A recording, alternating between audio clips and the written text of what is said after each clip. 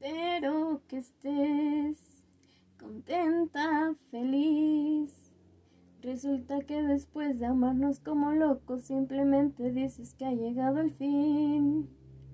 Me duele tu adiós, pero él te ofreció un castillo de oro y yo solo mis sueños y un pequeño apartamento para dos.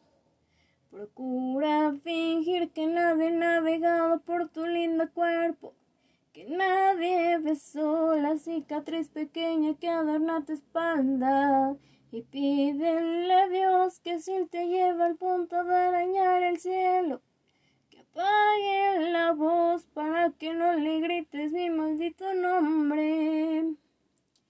Y ojalá que el puño de diamantes que él te ha prometido sobornen tus ansias cuando sientas ganas de jugar conmigo, y que sus detalles se vuelvan cadenas de tus emociones para que no sufras el dolor que causan las desilusiones. Te prometo que nuestro romance morirá en silencio. Yo a ver cómo le hago para sanar del vicio de sentir tus labios rodar por mi piel, besando cada espacio de mi anatomía, brindándome vida.